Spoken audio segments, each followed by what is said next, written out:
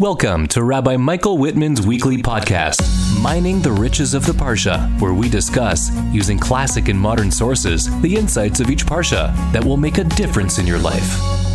Good evening. It's wonderful to be with you again. This week's portion is the double Parsha of Acharei Mot Kedoshim. So let's start in the stone Chumash.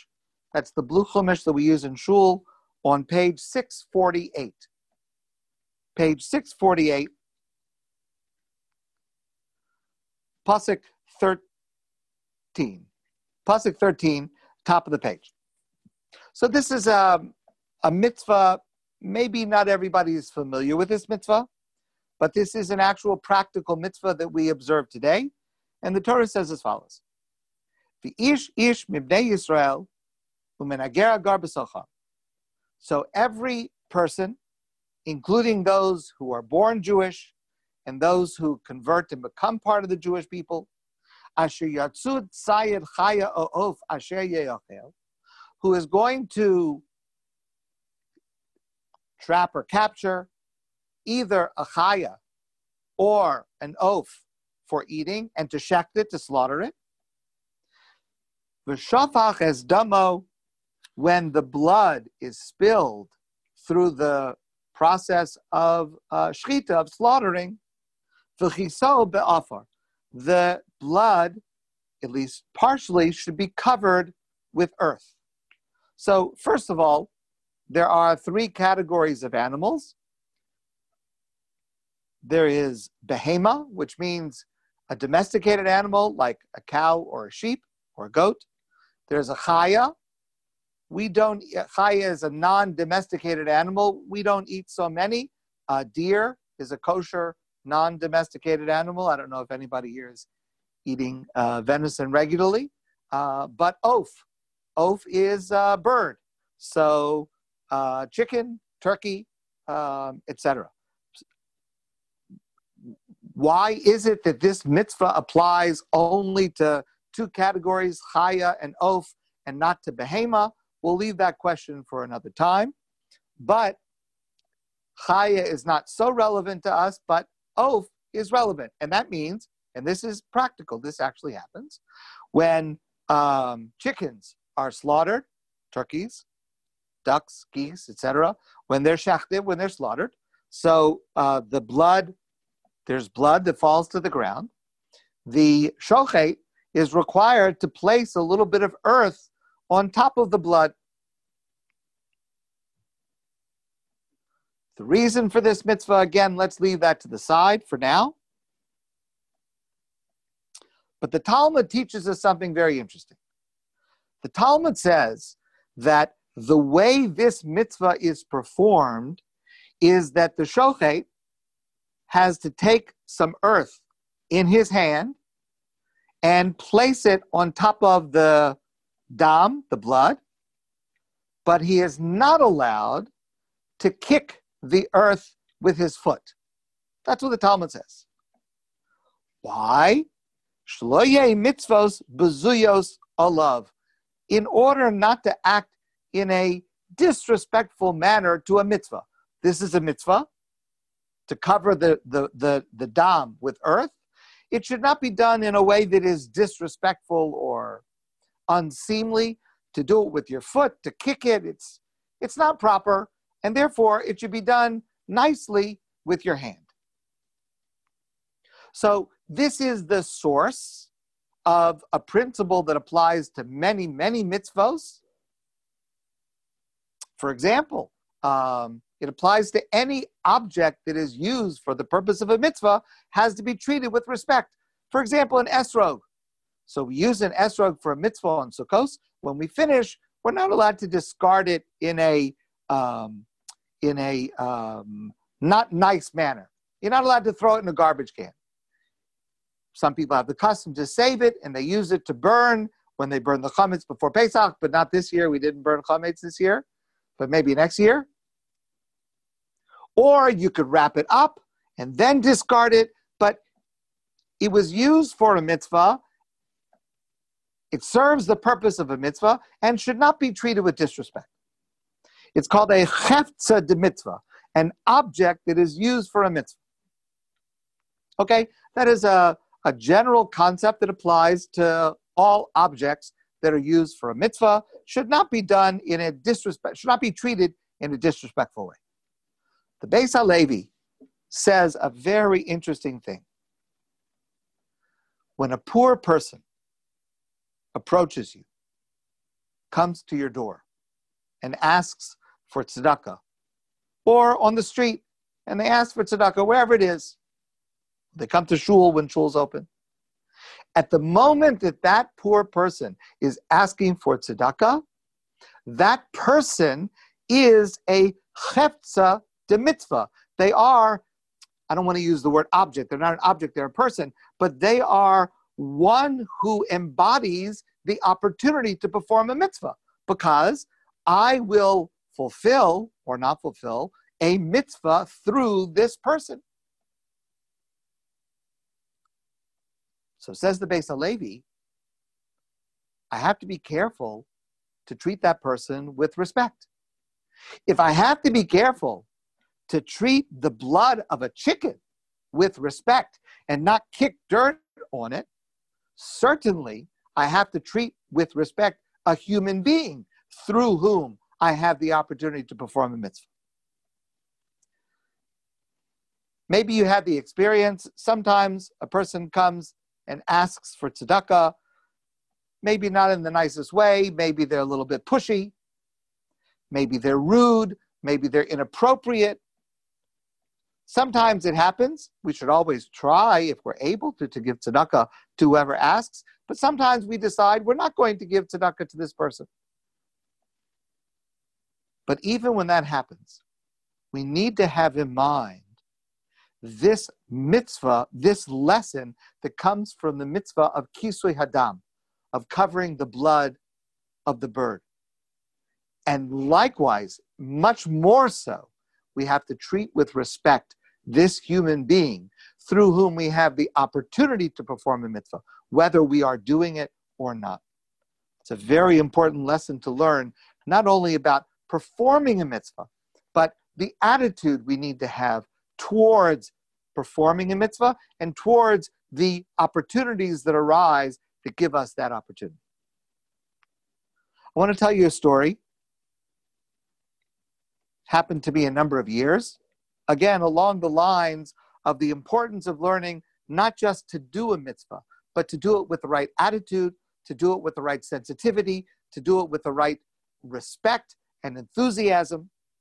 So this happened to me a few years ago. I'm sure you know that there's a practice in shul. Again, we don't have it right now, but hopefully we'll get it back soon. There's a practice of birchas kohanim, of duchening. The kohen, those who are priests, those who are kohanim, they, at a certain point in the service, they come to the front, they stand on the stage, and they give a bracha, a blessing, to the entire congregation. Birchas kohanim. And the procedure is that before they do that, someone who is a Levite, washes the hand of the Kohen, go out of the shul, wash the hand of the Kohen. Then the Kohen, with purified hands, comes into the shul and says, Birchas Kohen. You may know, here outside of Israel, for example in Montreal, we only do this prayer, this ceremony on Yom Tov, and also only during Musaf. In Israel, it's done every day, every day of the year, and on Shabbos and Yom Tov it's done twice, for Shacharis and for Musaf. And the truth is, it's a really good question without an adequate answer. Why is it that we're not doing it every single day like they're doing it in Israel? It doesn't seem to be a mitzvah that is connected to Israel. Again, we'll leave that for another time. But it happens that I'm a Levi, and my family, we have the opportunity to wash the hands of the Kohanim before they do Birchas Kohanim. It's a wonderful mitzvah. When I travel to Israel, it's a very special thing for me to be able to wash the hands of the Kohanim every single day and on Shabbos twice. I don't have so many opportunities. How many opportunities in the course of the year do we have? It's a handful. But in Israel, it's every single day. Of course, I imagine for many people in Israel, you get used to it, you take it for granted, and it doesn't seem like such a big deal because you're doing it every day. But someone who comes from outside of Israel, it's a big thing. And I look forward to it. And it's something that's very special to me. But you realize in Israel, again, the Kohanim there are doing it every day. And it's normalized. It's part of the normal daily schedule. And you also understand a lot of Israelis in general do things in a rather quick manner without standing on ceremony. So what you have to do if you're a Levi and you want to be able to wash the hands of the Kohen, especially if you're davening in a place that's small, first of all, it could be that there's no Kohen. But what you have to do is immediately after the Kedusha, the reader's repetition, if you're a Levi, you have to run outside to the sink and you have to wait, especially if you're a guest like me. So you don't know everybody. You don't know if there's a Kohen there or not. So you have to run out to the sink and stand there and wait to see if a Kohen comes. And if he comes, then you're ready. So it once happened that right after Kedusha, I ran out of the shul. I was standing next to the sink. Of course, you understand it's a sink, so anybody could wash their hands. You don't necessarily know. People are not wearing a sign, I am a Kohen. People come up and wash their hands for all sorts of reasons. So I was in shul. I was standing by the sink. I was in the right place, the right time. And a Kohen came up and washed his own hands without me. I was standing right there waiting to wash his hands. But he washed his hands without me, and I really felt bad because I wanted the opportunity, and I was there.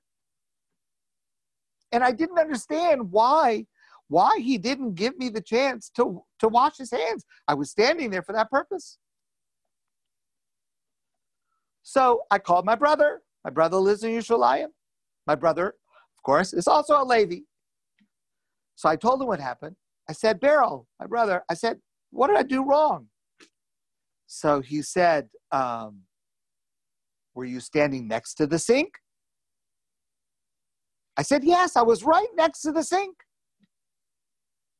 Then he said, were you holding the cup in your hand? No, I didn't think that I needed to hold the cup in my hand, that the Kohen would just rush up and take it and wash his own hands. I was standing there. I thought that was enough. It was obvious that I was a Levi, but it's not obvious. If you want the mitzvah, you can't sit back. If you want the mitzvah, you have to rush forward. You have to seize the opportunity. Carpe diem applies to mitzvahs. And I should have been standing with the cup in my hand so that a Kohen doesn't even have to hesitate and sees that I'm going to start pouring the water as soon as he puts his hands out. So it's an important lesson to remember. I learned my lesson, and I am more careful now when I go back to Israel to make sure that I'm not only standing in the right place, but I have the cup in my hand ready to pour as soon as the Kohen comes. The attitude and the way in which we perform a mitzvah, the respect that we show to a mitzvah, is a very part of the quality of that mitzvah. Okay. Please turn a little bit later in the Parsha to page 652.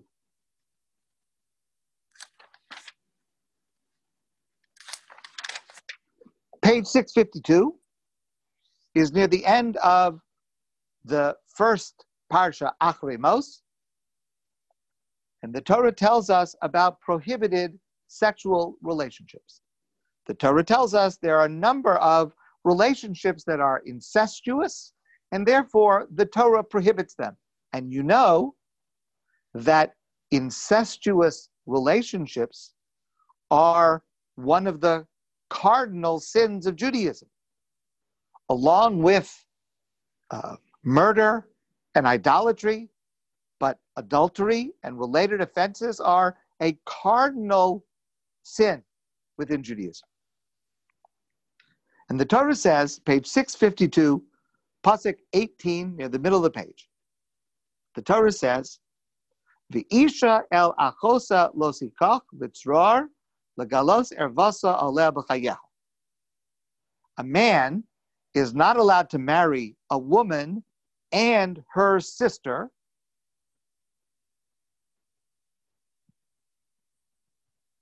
litzror, that will cause dissent or animosity, legalos ervasa aleh, to uncover the nakedness of her, b'chayeha, during her lifetime. Okay, a man is not allowed to marry two sisters. You'll ask me a question. Our patriarch, our forefather Yaakov, was married to two sisters. That's a very good question. We'll discuss that another time. But we're not allowed to be married to two sisters. Among all of the prohibitions in this section, there are two aspects that make this unique within this section.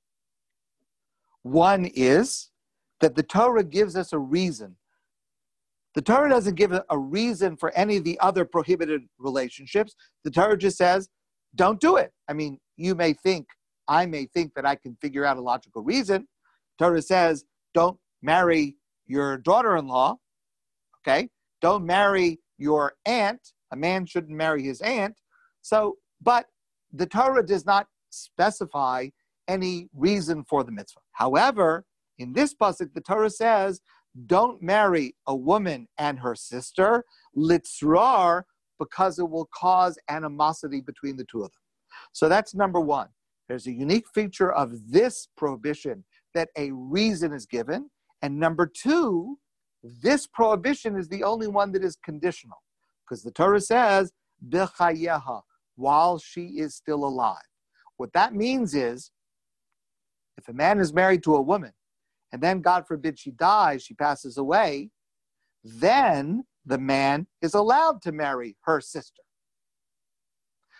But this is the only one that has this condition. In any of the other relationships, for example, a man is not allowed to marry, let's say, a mother and a daughter. That applies not only if one of them is alive, even if one has passed away. If a man is married to a woman and she passes away, he is still not allowed to marry her daughter. That remains prohibited. There's no condition. It's only in the case of sisters that there's this condition that it only applies if both of them are alive. But if one of them has died, it's permitted. So the Ramban says, you learn something very important from this. Two ideas. Number one, you learn that there are two different categories of prohibited relationships. There's a category of prohibited relationship where the Torah does not give a reason. Why is it prohibited? Because God said so. Then there's another category, which only has one example, where there is explicitly a moral purpose to that category in order not to cause animosity. Because you can imagine, for a man to have more than one wife, it's quite likely the two wives will be jealous of each other at some point. And by the way, in the case in the Torah where a man did marry two wives, Yaakov, there was a lot of problems. It certainly doesn't seem like it was a good idea. Causes a lot of problems. What you see from this Ramban is something very important. There's a cardinal sin of prohibited sexual relationships. That's number one. Then there is a moral principle. Don't put one sibling in a situation that will lead to animosity with another sibling. And you see that the Torah is saying that that prohibition is just as serious as the cardinal prohibition of sexual relationships. What you see from this is how important it is to God, and therefore how important it needs to be to us, never to put a siblings in a situation that will lead to animosity. For whatever reason, any kind of favoritism of one child over another, one sibling over another, is strictly prohibited because it might lead to animosity, as by the way we saw also with Yaakov and the way he treated his sons, and it caused tremendous jealousy and terrible consequences between Yosef and his brother. I've mentioned this many times before, and I keep mentioning it because it is the most common example of this terrible phenomenon that I come across, and that is when a parent or parents show favoritism to one child over another when it comes to inheritance. And very often that leads to tremendous divisiveness and tremendous animosity and breaking apart of families. Parents need to do everything in their power to try not to allow divisiveness and animosity between their children, between siblings, by taking the lesson from this pasuk in the Torah, according to the Ramban, of how serious it is that God himself prohibits a relationship specifically in a situation where it might cause animosity between one child, one sibling, and another. Okay, let's move now to the second parsha of Kedoshim, and please turn to page 660. Page 660 in the stone Chumash. The Torah says, pasuk 18 near the bottom of the page, Lo sikom, do not take revenge. Nakama is the word for revenge or holding a grudge. And the Torah says, you're not allowed to do it. You're not allowed to take revenge. What does it mean? The Talmud explains. For example, let's say you have two people, and we'll call them Reuven and Shimon.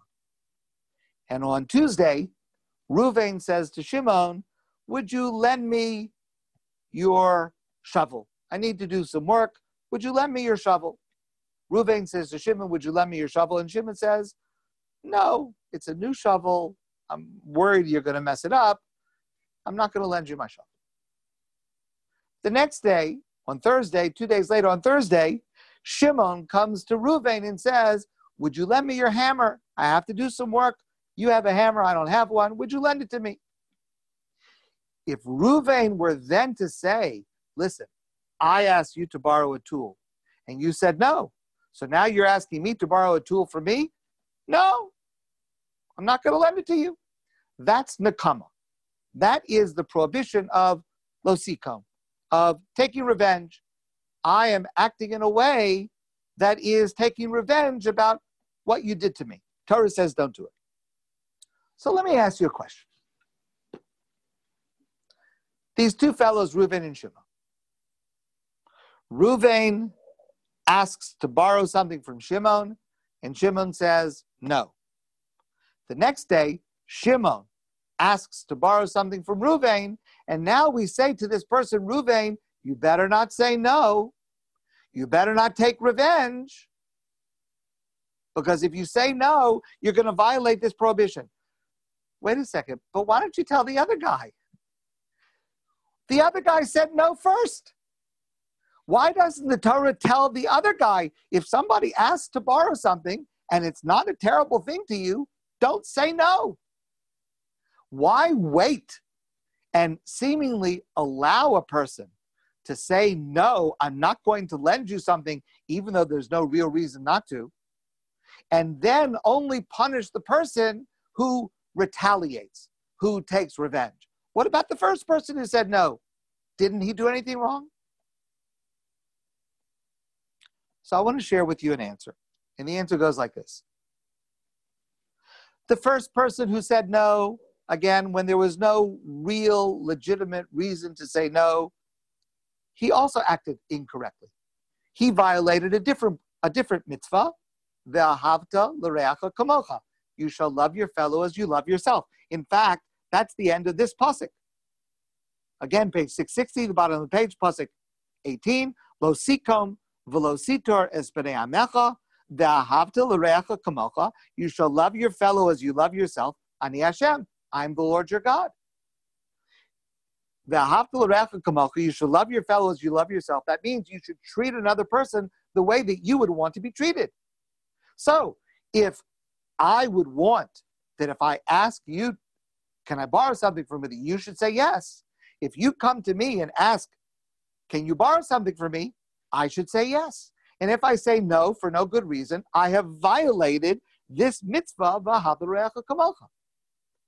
Okay, well, if that's the case, then what is this mitzvah of lo sikam, of taking revenge? This is a completely different mitzvah. This is a completely different prohibition. This is separate. Lo sikam means the first guy is wrong. You asked to borrow something, he said no, he's wrong. He violated the Torah's will. But now the Torah says, when he comes to you, don't act based on someone else's wrong behavior. Because he acted wrongly to you is not a reason that you should act wrongly to him. That's what Lo Sikam comes to teach us. And this is an incredibly important principle. It's something that is very difficult to practice, but it is incredibly empowering. Because the statement that is made by this mitzvah of Lo Sikam is, you know what? I need to do what the right thing is. You're going to do something wrong? That's your cheshbon. You're going to have to deal with that. But I am not going to allow you to bring down my behavior. I am not going to allow you to determine that I will also act improperly. That's an amazing statement. Yes, it's difficult. Yes, it takes tremendous self-control, but it's also very empowering. It says, I need to decide what is right for me. If you've done what is correct, that's fine. If you have not done what is correct, I'm not going to allow that to bring me down. And that's the significance of this mitzvah of Lo Sikam. I want to add to that a related idea from an earlier pasuk. And this is a pasuk at the top of the page 660 at the top of the page. Pasuk number 14, Yudalid. The Torah says, Lo sekalel cheresh. Don't curse a person who is deaf.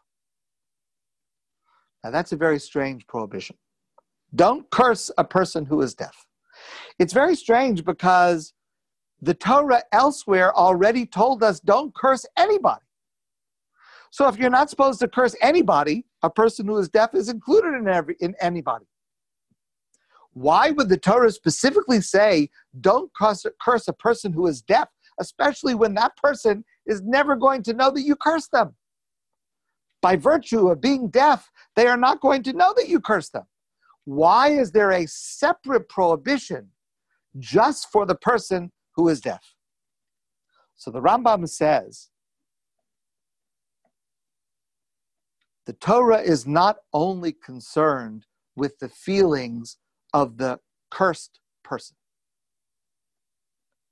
The Torah is concerned with the feelings of the cursed person, but that's not the only concern. The Torah is also concerned that I should be a person that acts properly regardless of what the other person feels or does not feel.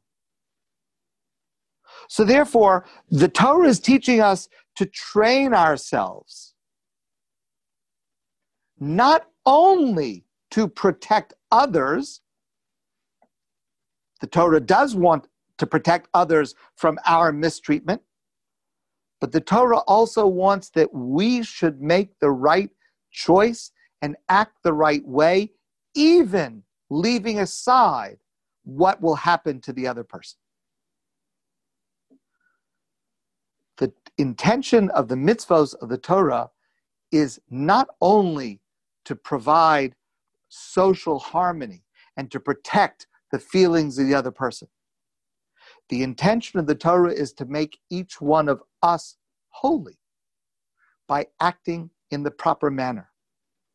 And that's what the Torah means in the beginning words of the Parsha, when the Torah says, Kedoshim tiyu, you should be holy. That's a general statement. All of the mitzvos of the Torah are intended not only for the other person, not only for the social harmony, not only for what it does to the other person. It is all of the mitzvos of the Torah are intended to make me a holier person. And that applies even if the person does not hear what I say. I still have to be careful how I speak. I want to just finish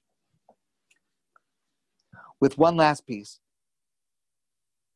And that is the end of the pasuk that I read before at the bottom of the page, again 660, pasuk 18, bottom of the page, the famous words, Ve'ahavta l'reacha kamocha. You shall love your fellow as you love yourself. Ani Hashem, I am the Lord your God.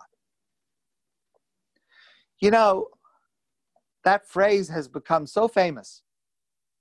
According to Rabbi Akiva, it is Zeh Klal Gadol Batorah. It is the main fundamental principle of the entire Torah. It's so well known, and it's so discussed, and it's so ingrained within us, it takes a little bit of an effort to appreciate how revolutionary it actually is, how counterintuitive it actually is. So I want to finish today by sharing something with you. Last week, a man in Israel, a very special man in Israel, passed away, along with Nebuch, so many other people in Israel and here and around the world from the coronavirus. This man's name was Rabbi Yeshayahu Haber. You may have heard his name. You may not. Yeshayahu Haber, Rabbi Haber, founded an organization in Israel called Matnat Chayim, which literally means gift of life, and it is a voluntary kidney donation organization.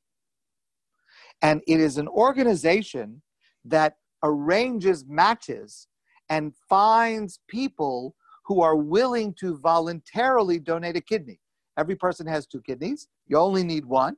It's possible under certain circumstances for a healthy person to donate a kidney. It could be to a family member, but it could be to a stranger. We've discussed this in the past. The incredible advances that have been made in medical technology that make this donation something that is, I won't call it routine, but something that is safe and is certainly a mitzvah. Just last week, this organization, Matnat Chayim, succeeded in reaching 800 kidneys in Israel, donated voluntarily through their organization. Now, what's amazing about this person, Rabbi Haber, is that it started from his own personal need. He once needed a kidney, and without a kidney donation, he would have died. And he was able, after a lot of time and effort, he was able to find a donor that donated a kidney to him, and his life was saved. There are a lot of people in the world that face a problem, and then they solve it for themselves. Rebbe Haber was not that type of person, because once he no longer needed a kidney himself, he began to think about other people that needed a kidney.